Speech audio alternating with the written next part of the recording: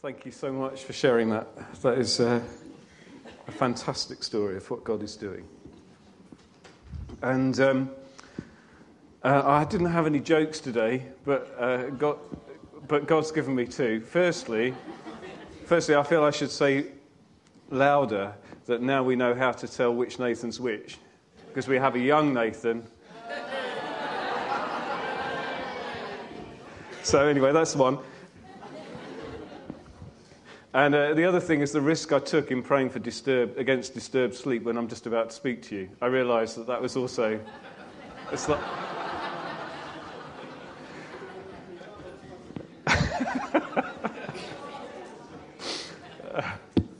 Oh, dear, it's an emotional roller coaster. Right, excellent, fantastic. So this is an opportunity for a deep dive into the topic of forgiveness. And... Well, my goodness, you know, when you hear Murray's testimony, you kind of realise that this is a really powerful thing that we have, that God has given. And I suppose all I want today is to go through a little bit more about it, look at a couple more stories, share a bit from my heart. But let's just see what God's going to do, because I believe that this is a spirit that God wants to release to us. When God speaks to us about money, we find ourselves challenged in money. And we find our generosity challenged. When God speaks to us about forgiveness, I believe he's going to challenge us about forgiveness and bring opportunities to us to step into a new level. The thing is, the thing about forgiveness is interesting. You only have to look a little way on the internet to find that the world's kind of catching on to this idea that people that forgive have different life chances to people that don't. There's been a lot of research in psychology about the actual practical ability your body has to mend itself if you forgive the person or thing or incident that's happened, that's caused your injuries, versus you do not forgive. Now, they don't have God's power, necessarily, to help forgiveness to happen. But they understand this idea of letting go of things that have happened in the past. And they understand this thing of not digging them up and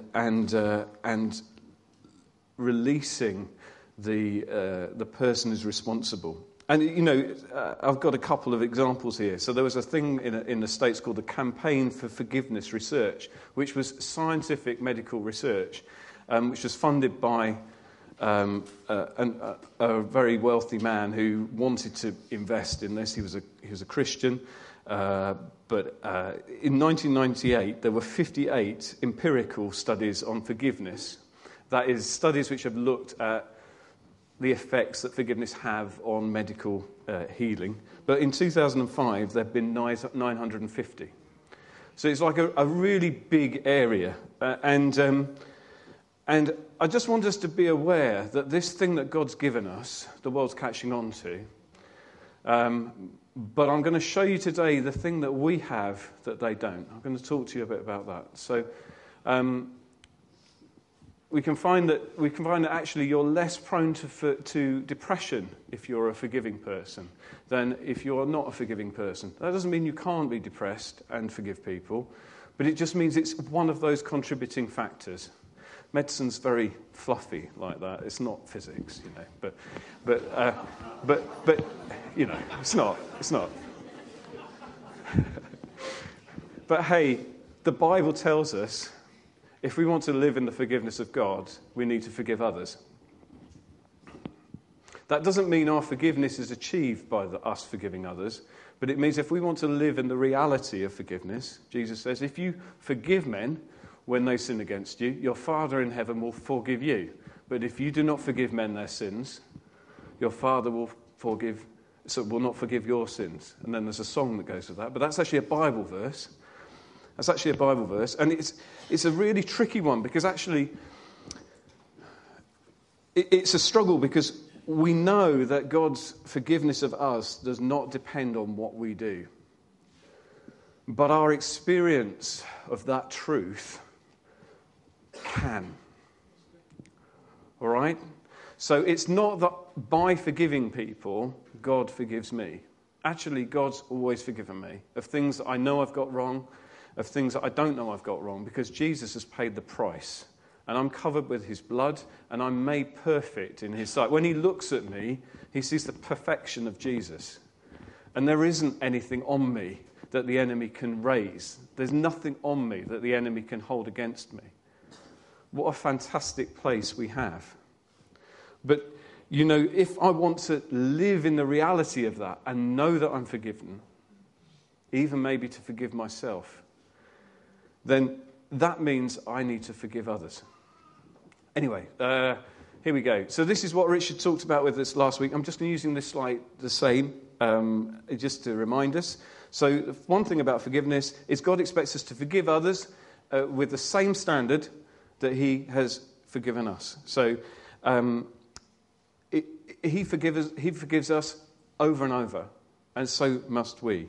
When you forgive, it isn't saying the other person is right, and it's not justifying or condoning what the other person did. Forgiveness is acknowledging that you've decided to forego anger and resentment, and that any future relationship with that person is going to be on your terms, on the terms that God gives you. Sometimes re-engagement in relationship is not possible. When it's a big deal, and I'm talking about big things that maybe are illegal, or maybe it's an abusive relationship or something like that, it's still important for me to forgive my abuser. But I may never be able to be reconciled with that person because God won't want me to put myself in the place of punishment, in the place of punishment's the wrong word, but in the place of harm is the word I'm looking for. Does that make sense? We'll come back a bit more to that. So forgiveness is releasing someone else from my personal judgment. Forgiveness is something which God tells us that we have to do, and we need to draw on God's strength to help us to let go of hurts that the others have caused us. It is an act of will, it is an act of choice, and it's not based on emotion. And here's a little bit of a thing I've added. I believe you can tell when you've forgiven someone when you can pray for God to bless them. Pray for God for them in their situation. My forgiveness of them does not depend on their repentance. My forgiveness holds me to the consequences of my unforgiveness puts me in a place where I am a prisoner of their actions on me. I'm living with the consequence of their actions in my life. I don't want that. God wants me to be free from the consequence. So as much as possible, I want to be able to forgive the person so that I can break out of that. So it's about compassion. Ephesians 4:32 says, "Be kind and compassionate to one another, forgiving one another, just as in Christ God forgave you." Forgiveness, it's an act of compassionately releasing the desire to punish someone or yourself for an offence. It's a state of grace that nothing can force. Okay, let's have a look. So we looked also at the unmerciful servant, and just in case you weren't here, so we start off with the unmerciful servant. We had a guy who owed a lot of money to the king, and he owed so much money there was no way he could pay it back. And the ruler said, "It's okay, I know you owe me all that money, I'm going to let you off." And then the guy goes outside, finds a guy who owes him a bit of money, about a tenth, I think, of the amount, and he wants it back. And so he shakes him and says, "Pay me," and has the man who can't pay back thrown into prison. And then some people see what goes on, and they go back to the ruler and they say, "Look, this is what's happened." And what happens is that then the ruler challenges the man and says, "Is that really what happened? Did you really do that? Well then, I'm going to have you thrown into prison instead." Now, the picture of the story here, just to give you an idea, the amounts of money involved, the first debt was 3,000 denarii, and a denarii is what you got paid in a day. So 3,000, I suppose, is about 9 years' work, isn't it? So imagine you take your salary from the last 9 years or something, or your benefits or your pension or whatever it is that you have to live on, and that's how much money you've got to pay back. And the ruler has let you go on that. The other amount of money was 100 denarii, was what you owed in 100 days. Still a pretty big amount of money, actually, to be honest. If I'd loaned someone a third of a year, 3 months' pay, I reckon I'd probably want it back. And I kind of understand. But somehow, between receiving the grace of forgiveness from the ruler to going outside, the forgiven one has forgotten the extent of God's forgiveness, of the ruler's forgiveness. And Jesus says, that's what we're like when we don't forgive others. Because we've been forgiven this huge debt, and we go out and we bear grudges about smaller things. And Jesus warns us, this is how my heavenly Father will treat each of you unless you forgive your brother from the heart. I really don't like this verse. I'd like this verse to not be there, okay? Because there are times when it's really hard to forgive someone else. But actually, Jesus has given us the answer here to how it's possible to do this impossible thing. And I'm going to talk to you about why it's possible. I underlined the key thing. We can only forgive these other people when it comes from our heart. It is a decision of the will, but it has to flow from the heart if it's to please God. And I want us to think about why this servant failed to forgive, and is there anything I can do to forgive in spite of myself? So I've been mulling over this week what it means to forgive from the heart. And there's been a few questions after last week. And of course, the heart is, biblically, is the centre of me.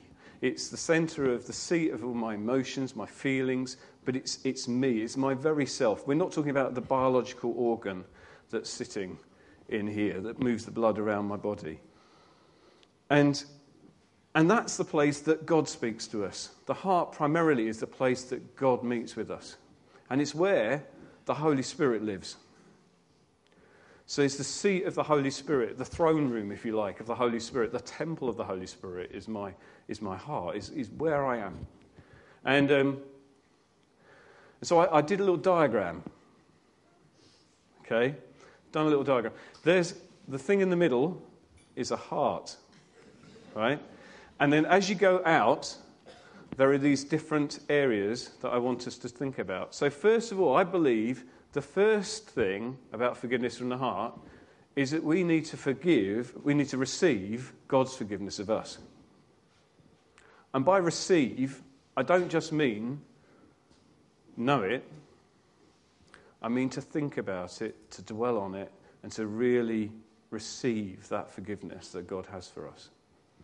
And that will enable us to forgive ourselves. You know, sometimes we receive forgiveness, and we know we're forgiven, but then when we actually look back over what's happened in our lives, we can do that thing that Murray talked about digging things up, replaying, I think your phrase was, replaying. Why did I do that? I remember we bought my mother a present the other year to take her out to the ballet in London. And we don't go to the ballet very much, but I thought it would be fun. It was the Nutcracker and it was Christmas. And we decided to walk to the station and go up by train. So the station's in High Barnet. High Barnet's on a hill, and we're walking down the hill. Only I'm in a bit of a rush, because I'm always in a bit of a rush, and I'm walking my mum, was then about 84. A bit quick, maybe. We're walking a bit quick. We're all bustling away. Now, my mother suddenly trips and falls. And she breaks her arm. But we didn't know at the time that's what happened. So then, I'm like, oh dear, this is not good. As you can imagine, I'm thinking this is not good. We're all family together, so we're all going off to the ballet. Owen's loving it, and that's what we planned to do. And various things happened. My mum took ages to recover, unfortunately, because when you're older and bones break, it does take a long time for these bones to knit back together. She's got a little bit of an ache with it now. But I realised what I was doing around that time is I constantly kept going back to that moment when she tripped. And she was sort of on my arm, but sort of not on my arm.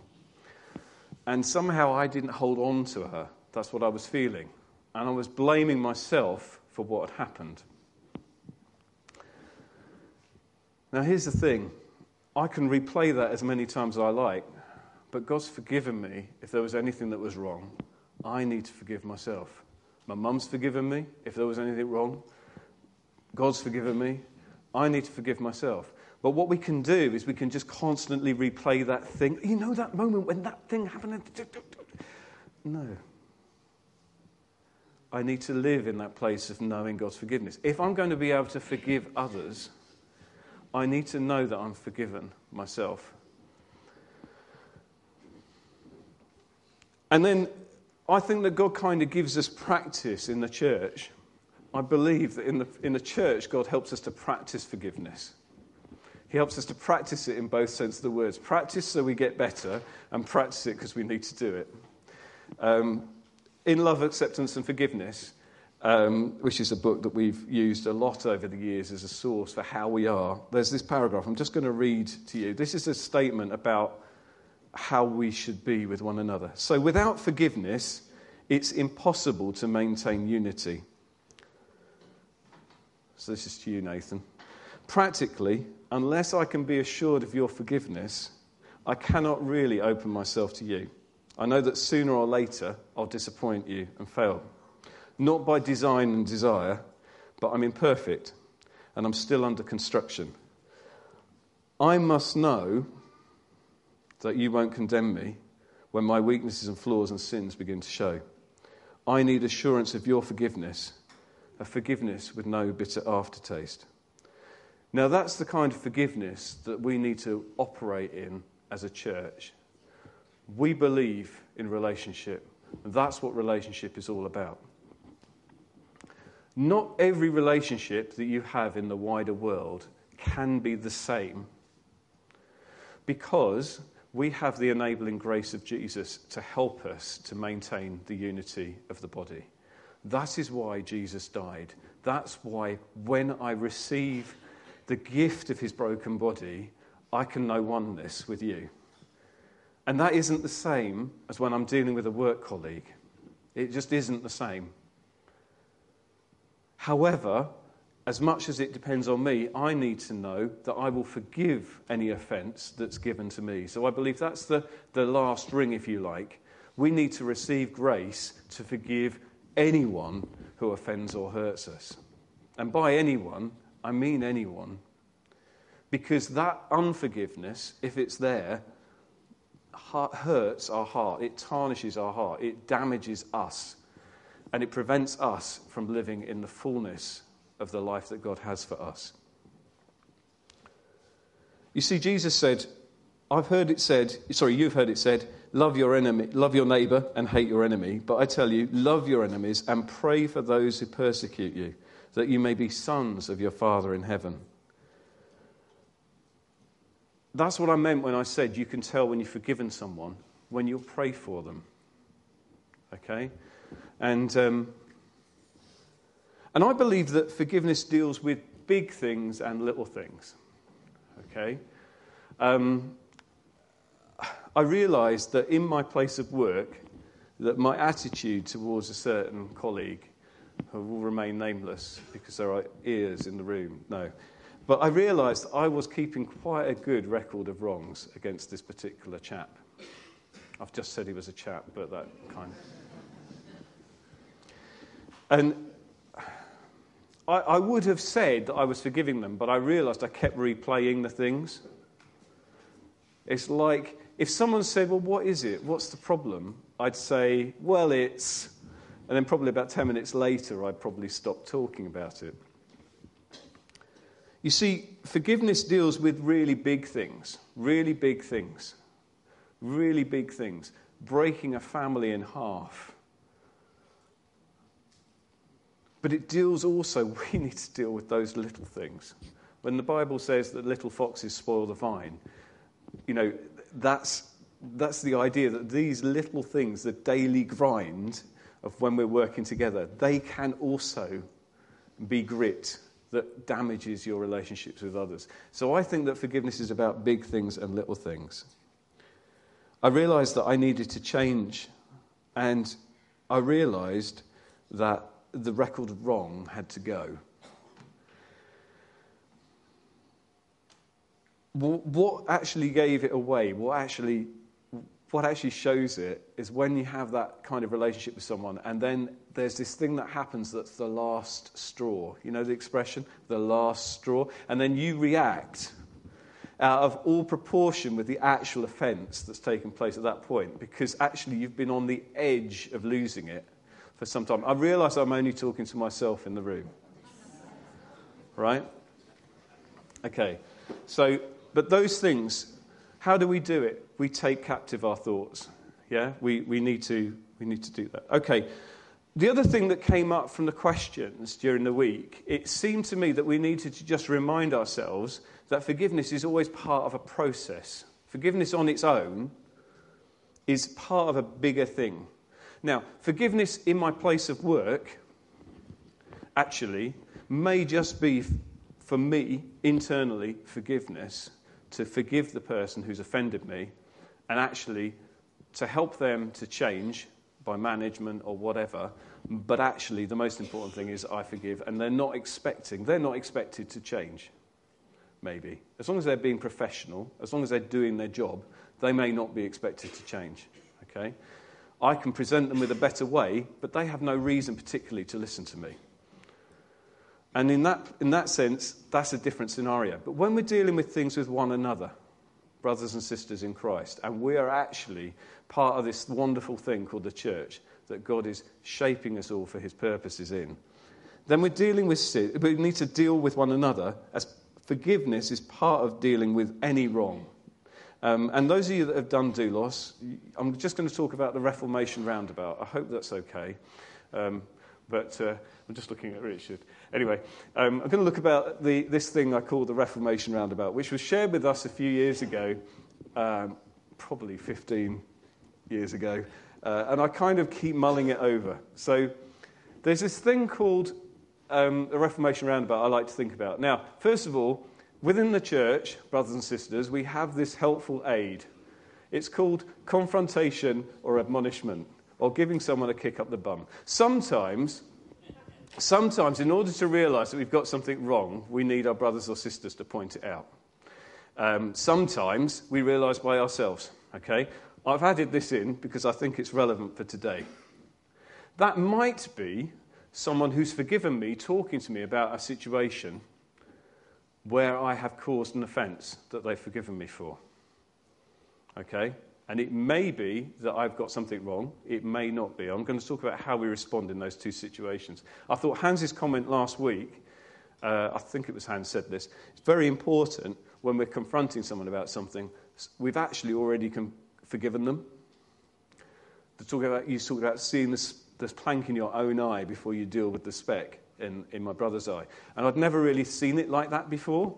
And I think that's a really important point, that actually our forgiveness is not dependent on how they are with us, right? Anyway, so we confront someone because in our hearts we want them to be reformed and made more to be like Christ. Not we want to get our own back or say what we think. Yeah? That's not what it's about. It's about helping one another to be transformed into Christ. So that may lead to me being convicted of having got something wrong. If someone confronts me, I may realise I've got something wrong. Assuming that they were right to bring the admonishment or encouragement or the kick up the bum, then I will be convicted. Now, I could stay in a place of feeling guilty, but that doesn't go anywhere. We say that guilt without repentance is a dead end, right? However, God expects me to repent. That means then, and that, as part of that process is saying the same thing about the thing I've got wrong as he does. That's what confession is. It means speaking it with him. So it's not necessarily that I need to go to a man in a box. In fact, it isn't that I need to go to a man in a box to say my confession. It's about speaking to God and seeing the thing I've done without a, but they made me, but this, but that, without a justification, realizing that I've got it wrong. Then I will know God's forgiveness. Now listen, God's always forgiven me. Do you remember I said at the start? I am made right with him. When he looks at me, I'm perfect. But I really am perfect. No, really. Christina, I really am. Not because I am perfect, but because he's made me perfect, yeah? And so, but what that means is when I confess, say the same thing about my sin as he does, then I can step into the reality of his forgiveness. And that means that I can receive the power to change. And if I can receive the power to change, I'm going to be changed from this degree of glory to the next degree of glory, and I'm going to become more like Jesus. And that's what I want. So in our admonishment of one another, in our encouragement of one another, in our forgiveness of one another, the ultimate aim of any challenge is not to punish, but to make someone more like Christ, more like the person that God's designed that person to be. Yeah? But this is a roundabout because, do you know what? I'm perfect and I'm holy, but I'm being made holy. So it's a roundabout because I know that I'll mess up again. And I know that when I mess up again, I need to go through the same process. So I just thought it was helpful to look at it like this, because sometimes, well, when we talk about forgiveness, we've got to remember, for myself, if someone has forgiven me for something and I know I've got something wrong, there's a response needed in me. I've got something wrong. Not only do I need to ask for forgiveness, I need to repent of the thing that I've got wrong. Right? Now, the object of this is always the restoration of the believer. From time to time, very rarely, we've had to take steps with people amongst us where there has been something that's been very wrong, and people have had to be disciplined. But the important thing to remember is that the point of any discipline is reformation and restoration, bringing the person back to where God wants them to be. If we don't discipline, if no one disciplines me, I'm an unruly child and I'll never change. But God's designed the church to have order. And so God's plan is to use that to bring us back to how he wants us to be. So these are a couple of practical things. So if someone's got a dispute with me, if someone claims they've offended me, someone claims that they've been offended by something I've done, then if you can see and you agree, that was wrong, you need to confess that you're wrong and ask for forgiveness. Now, their forgiveness will be ready. Their responsibility is to be ready with the forgiveness, actually.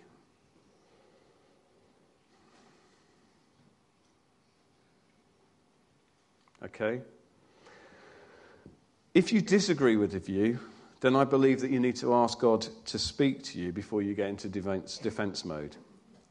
The part of that will be about reflecting with someone who cares for you, to say, actually, this is what that person says. It doesn't mean you need to be rude to the person who's challenged you. Yeah, it's about saying, I don't see it like that. I'm going to go away and pray about it and see what I need to do.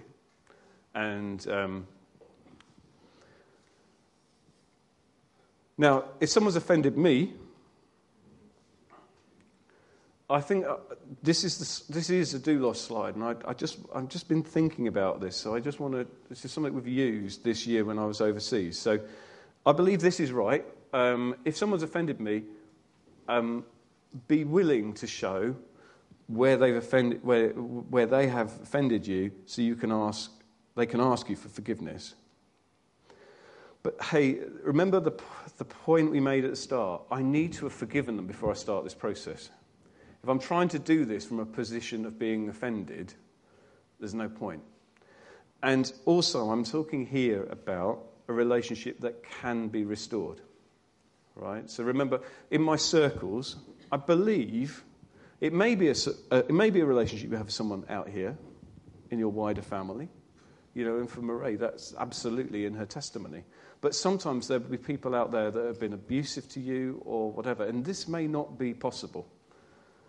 Okay? Wise or whatever. And so part of this is where it's important we talk with people who care for us. So part of this is about helping them to weigh what your action should be. Because sometimes there isn't really an offence, but we feel that there has been. No one has to make me take offence. So the last paragraph, asking for or giving forgiveness is independent of the other person's actions or reactions. Their response to you is irrelevant, although there can only be true restoration of the relationship when forgiveness is both given and received. What's essential is maintaining the right heart attitude. I am a victim of their actions against me for all the time I haven't forgiven. Right? That does not mean I have to have the relationship restored necessarily. But in the body, my goodness, it does. Because in the body, we should love our brothers and sisters. Absolutely. Absolutely. And if you fail to be reconciled, there's a procedure that you can work through with people that care for you about seeing yourself reconciled with the person. So, okay.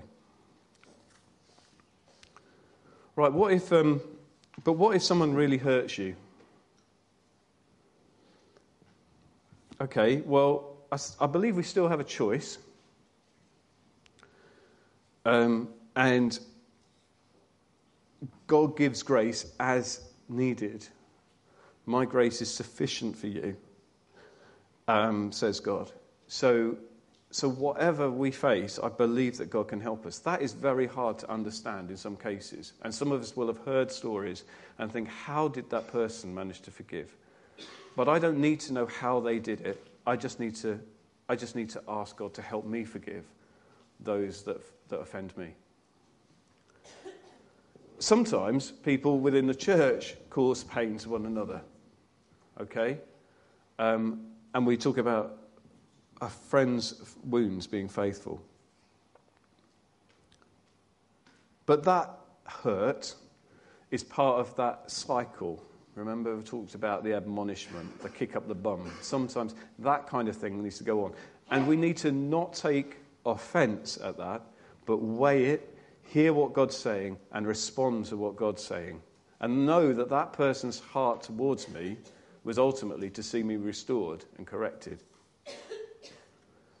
And,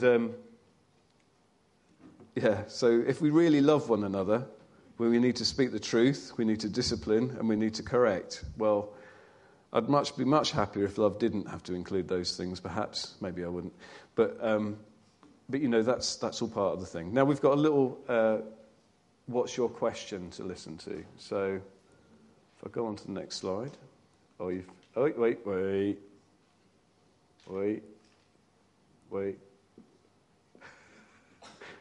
There you go. Can you click on my...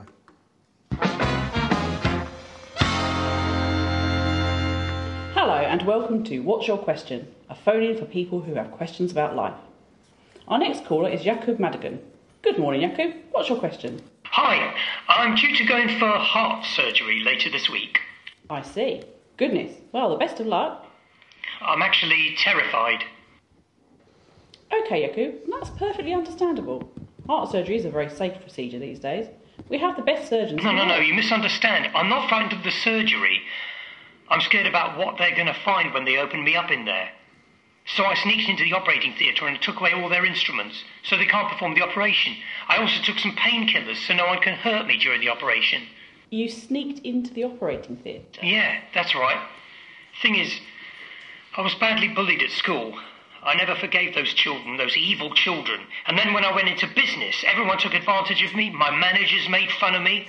So I decided the best thing would be to withdraw from the rest of the world.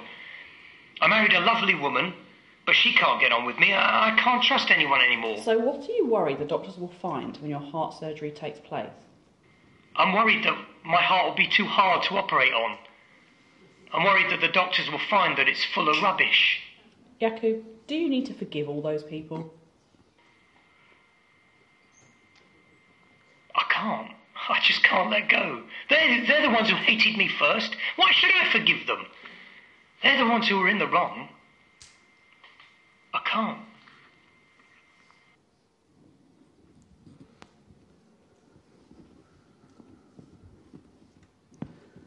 And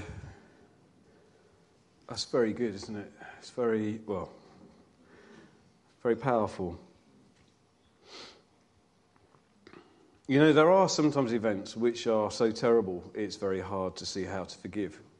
And whether they're weighed as being terrible by other people or not, they're terrible to us. What that kid said to me in that playground, it really mattered.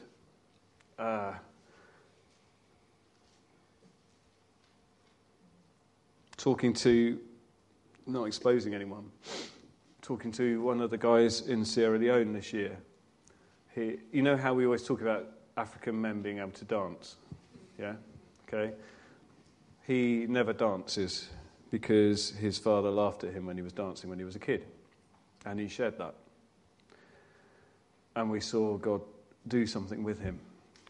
But he needed to forgive his father to know that release. It was what you might think it was a little thing. As a cruel and heartless father, I might have thought it was a little thing. I'm not a cruel and heartless father. But, you know, you might not realise. Sometimes you just don't realise the impact that what you do has. And so there's no scale that makes it easy to tell how big this offence is. The thing is, it's an offence. And if it roots in my heart, it can damage my relationship with God.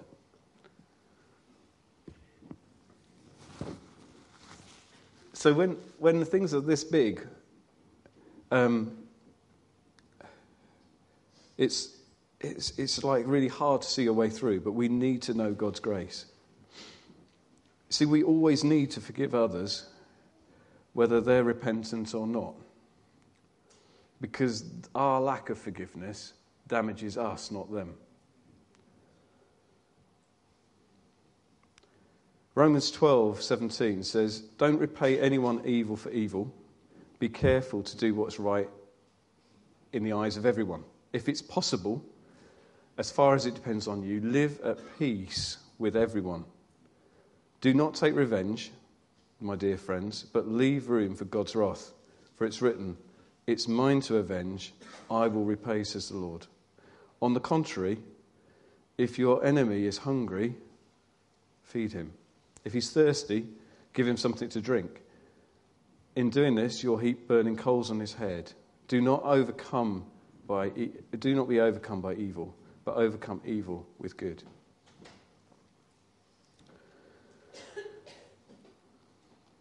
The thing is, this is in balance with the fact that if I'm in risk of harm in a relationship, God does not require me to put myself repeatedly in the line of fire. And Jesus talked about places where his disciples weren't received and they had to knock the dust off their feet. He talked about the importance of not casting pearls before swine. So there is a time in a relationship when actually and God can help you hear that, when you need to just walk away because it is not going to be fixed. We're part of a fallen world. But within the church, that can never be so. Okay? And I just want that to be clear. God wants all people to change, but we aren't called to change everyone ourselves. Okay. So this poor guy who's got his unforgiveness in his heart, I thought there's two things that this unforgiveness can do. It can be stuff that slows us down, and it can also stop us from seeing things clearly. And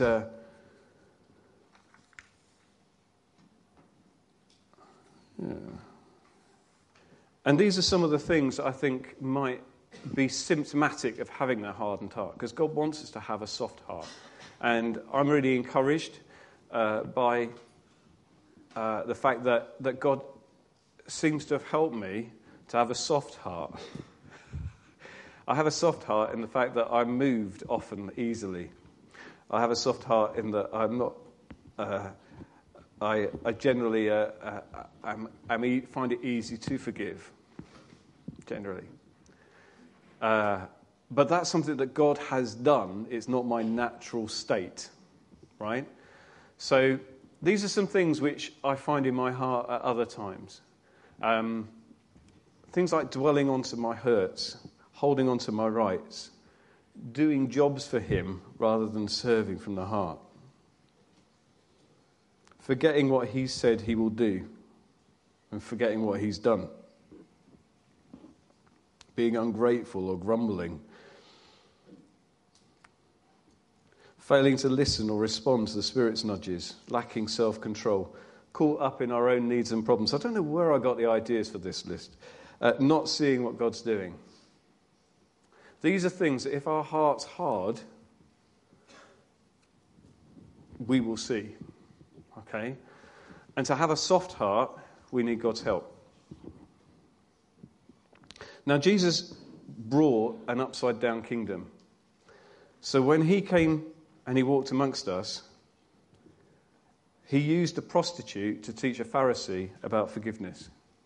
And we're just going to have a look at this story. If you want to have a look in your Bible, it's Luke 7:36 is where we're looking.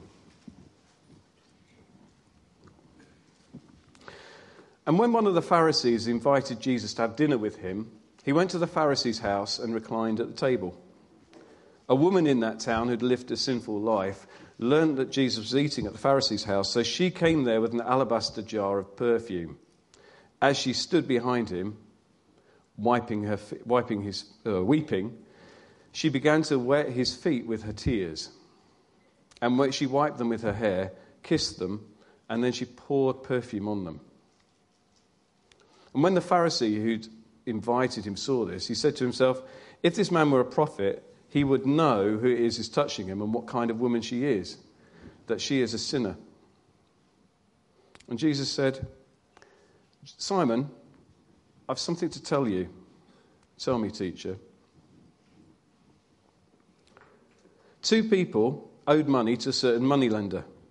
One owed him 500 denarii and the other 50. Neither of them had the money to pay him back, so he forgave the debts of both. Now, which of them will love him more? Simon replied, I suppose the one who'd had the bigger debt. You've judged correctly, Jesus said. Then he turned towards the woman and said to Simon, do you see this woman?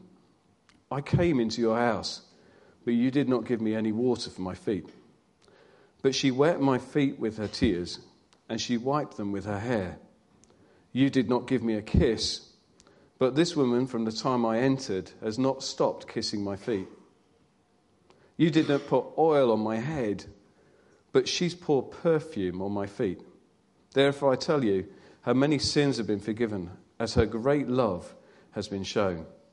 But for whoever has been forgiven little, loves little. And Jesus said to her, your sins are forgiven.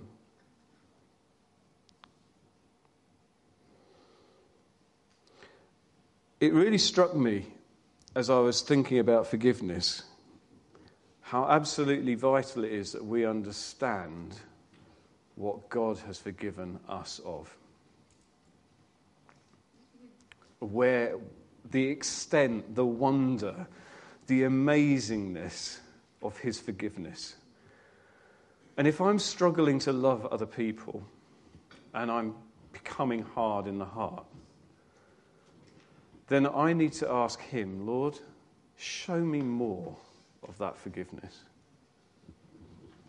The story is a bit confusing in places because, again, it seems to be saying that she's been forgiven because she loves a lot. That's actually what Jesus says. But I would put that another way. I'd say, like I said before, she's living in the fullness of her forgiveness because she's loving. We can see that she's forgiven because she's loving. It's absolutely key that the revelation of our forgiveness is linked with our ability to love. And she loved him so much that she did something that was really quite, it required determination. It wasn't her house. Now, Simon the Pharisee appears to have been just testing Jesus out and finding out if he was really a man of God or not. It doesn't seem to be particularly open to him. His heart is hard, but her heart is soft. So when Jesus comes, she's the one who is at his feet, while Simon is questioning his motives. A guest in the house would have had their feet washed, but Jesus' feet were not washed by anyone. He was not at home with Simon the Pharisee, but the woman, despite that, wanted to wash his feet. And the lack of water was not going to get in the way of her doing what she felt she wanted to do, of worshipping him.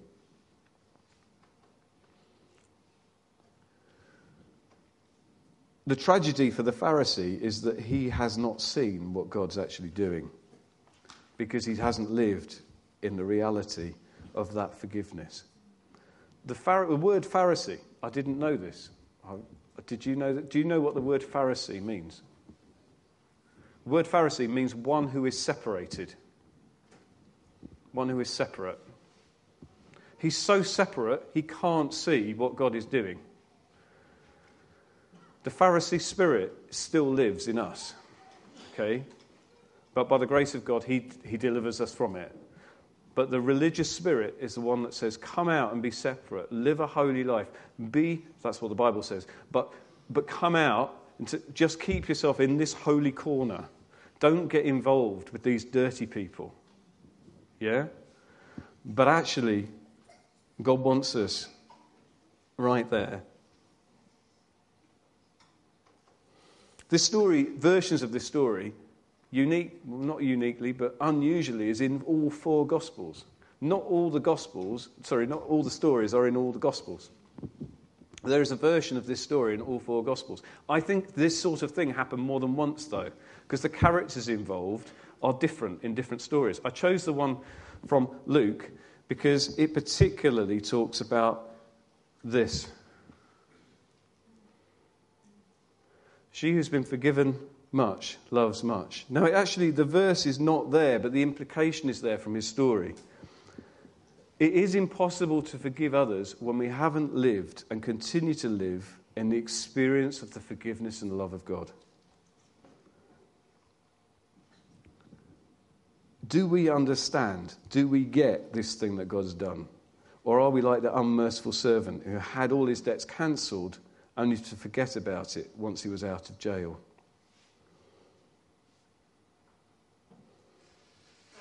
See, sometimes we can persuade people into the kingdom of God. But the truth of the matter is that from our birth, we were messed up. And part of accepting the lordship of Christ is knowing that I was messed up from birth. And that I needed his grace to put me right. And once he's put me right, I'm not going to let the enemy or anyone else dig up things from the past.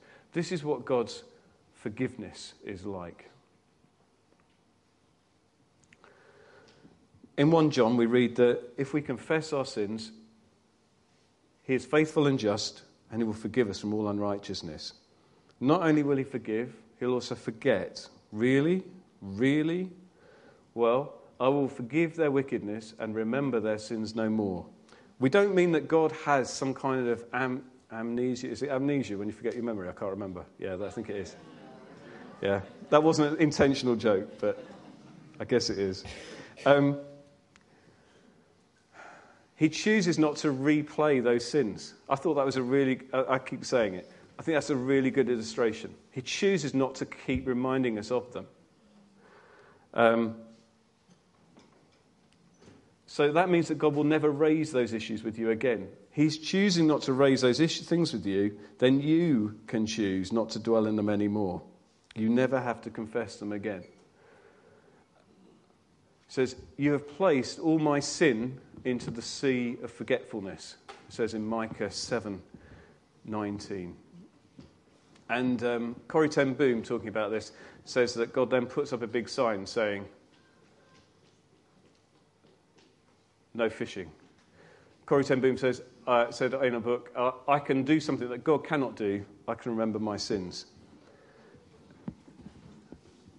God wants us to not live in a replay, to not live in that place of replay. Know that you're forgiven. Forgiving does not mean letting someone off ourselves, does not mean letting myself off the hook. It does not justify what we have done. It's not a sign of weakness. Forgiveness is a choice that takes courage and strength, and it gives us the opportunity to become an overcomer rather than a victim of our own disdain or scorn. If I don't forgive myself of my own sin, it's really a kind of pride. It's really like saying, well, other people can sin, but because I shouldn't have done. I really shouldn't have done. That's really what I'm saying. But God has forgiven me, okay? And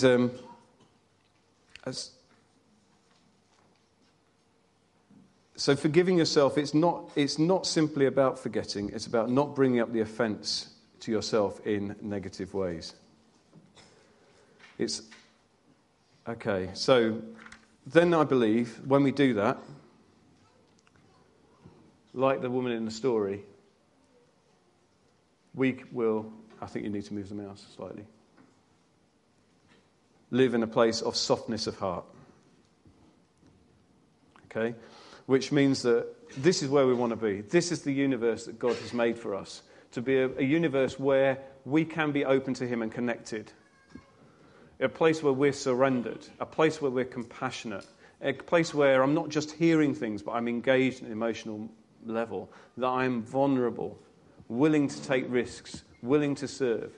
These things are typified in the actions of the woman. Yeah?